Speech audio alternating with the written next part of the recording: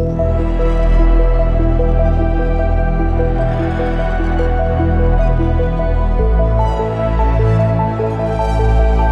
Dr. Radionik Podcast.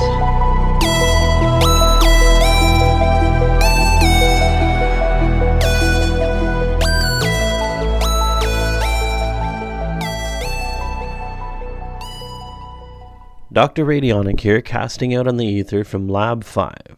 As always, we hope this podcast finds you safe and well wherever you might be in your solar circulation today.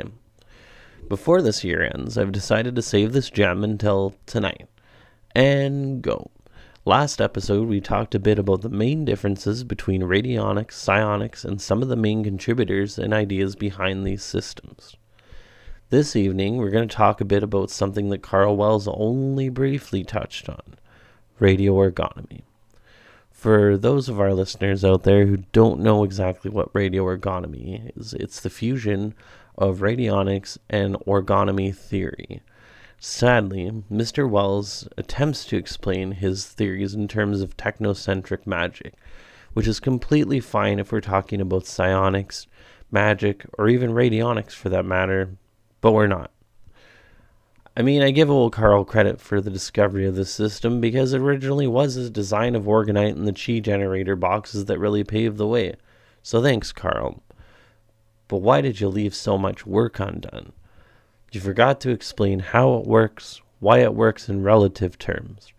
Relative to a meaningful and well-researched explanation instead of fancy German engineering, mystic vagary so wonderfully hypnotic that they make your wallet empty all by itself.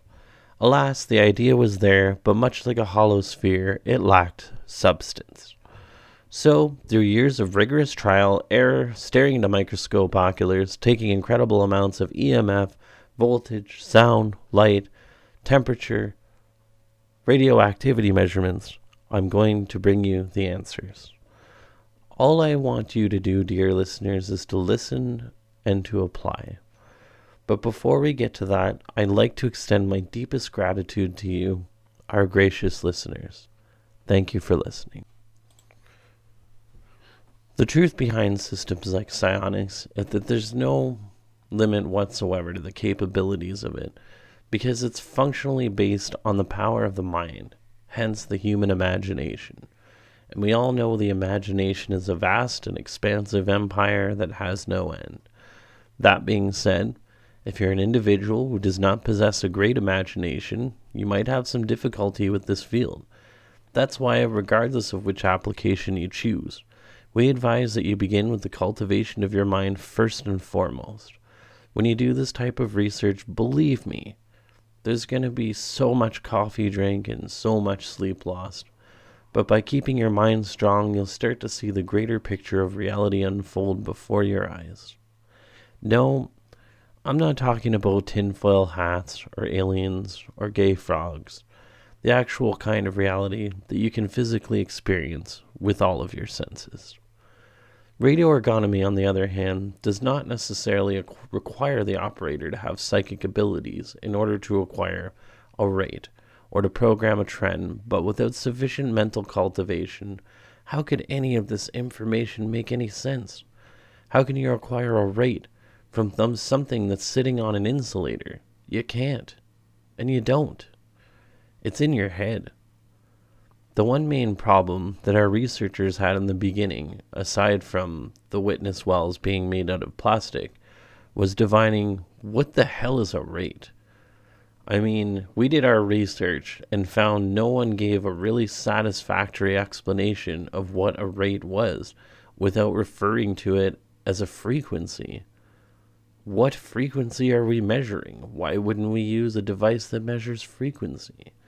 Because by all appearances, it's a meaningless arrangement of numbers that's supposed to indicate exactly what about a particular subject or trend.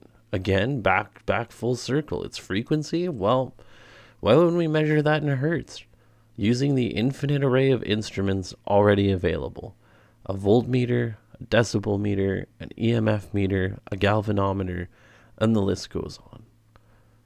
The truth of the matter is that the numbers have pretty much no meaning, unless you have a calculated way of understanding what it is you're trying to measure in the first place. This is where things begin to get clear, my friends. I can promise you that much at least. Radio ergonomy devices, they function off the capacitive difference between the biomagnetic field of the operator and the consequent orgone field of the device itself. By tuning the dials on the device, we're in fact harmonizing the circuit within the device to the same orgone rate as the sample in the well. By the way, they work much better at detecting things when there's a flow of current, or in our case, bions. Each reading on each dial has a specific meaning in terms of the health of the bion cells of the sample. So, if we're actually setting up a broadcast with a 3-dial box-type device, with a piece of paper, all of the qualities of that piece of paper, including whatever intention you have written on it, are being measured, and the difference in potentials can be said to be all of those qualities that make paper, paper, plus whatever it is that your intention might be. However, that being said, each dial reading has meanings of its own. They indicate the motility concentration of bions in the sample. The what? Hold on, let me explain.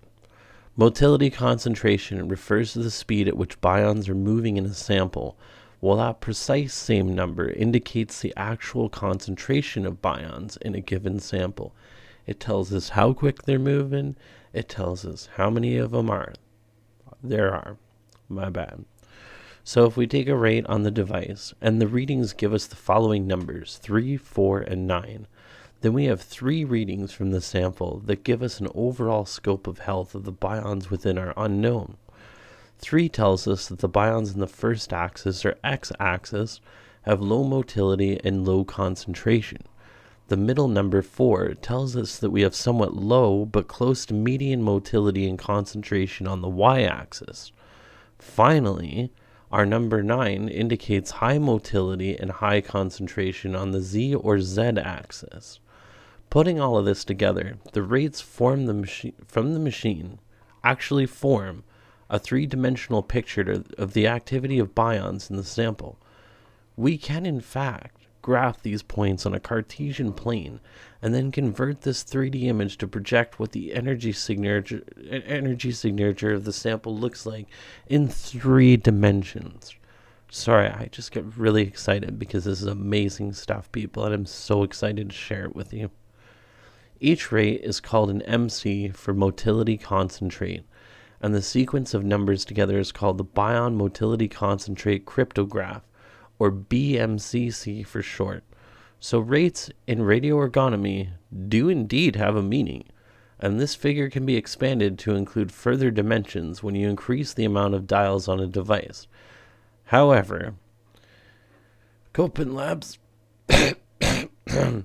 anything above 12 dials doesn't really make sense anymore, as this really cannot be accurately portrayed in any meaningful form. And to be honest, nobody ever has an explanation of what those other dials are tuning anyway, and no meaning as to what the dials themselves represent. Moving on. Tonight, I'm pulling double duty, and I urge you to check out the newest video on my channel for some graphic illustrations of what we've talked about today. That's right. Right now, you're listening to this podcast, and I urge you to watch the video after, explaining exactly what it is we talked about today. And I promise you, dear viewers, that you will see something that you have never seen in your lifetime. You'll find the link to that below in the description of this podcast. I was recently asked how I would portray the MC as a voltage, amperage, etc. The answer is simple. I wouldn't, because it can't be done. You measure current with a galvanometer, electrical pressure with a voltmeter, and bions are measured with a radio ergonomy box and are expressed as MCs, or motility concentration, and their sum expression is a cryptographic representation of what that energy pattern looks like as a whole. The simple answer is it's a different kind of energy, and it can't be measured with the type of tools that we have now. Different types of energy require different types of tools. When it's a new kind of energy, it requires completely different types of tools. It is a type of energy derived from as close to the actual physical cells of pure orgone energy itself. Yes, we can measure the electromagnetic field of the human body, but this is not the sum total of the life energy of the human being. Rather, it's a neuromuscular readout of the energy being resonated by either the cavities of the body or of the brain itself. The question we have to ask at this point is this: what is a bion, and how is this relative to radio ergonomy? And that is a topic for discussion in our next episode. Remember to keep your hands on those dials. This is Dr. Radionik, out.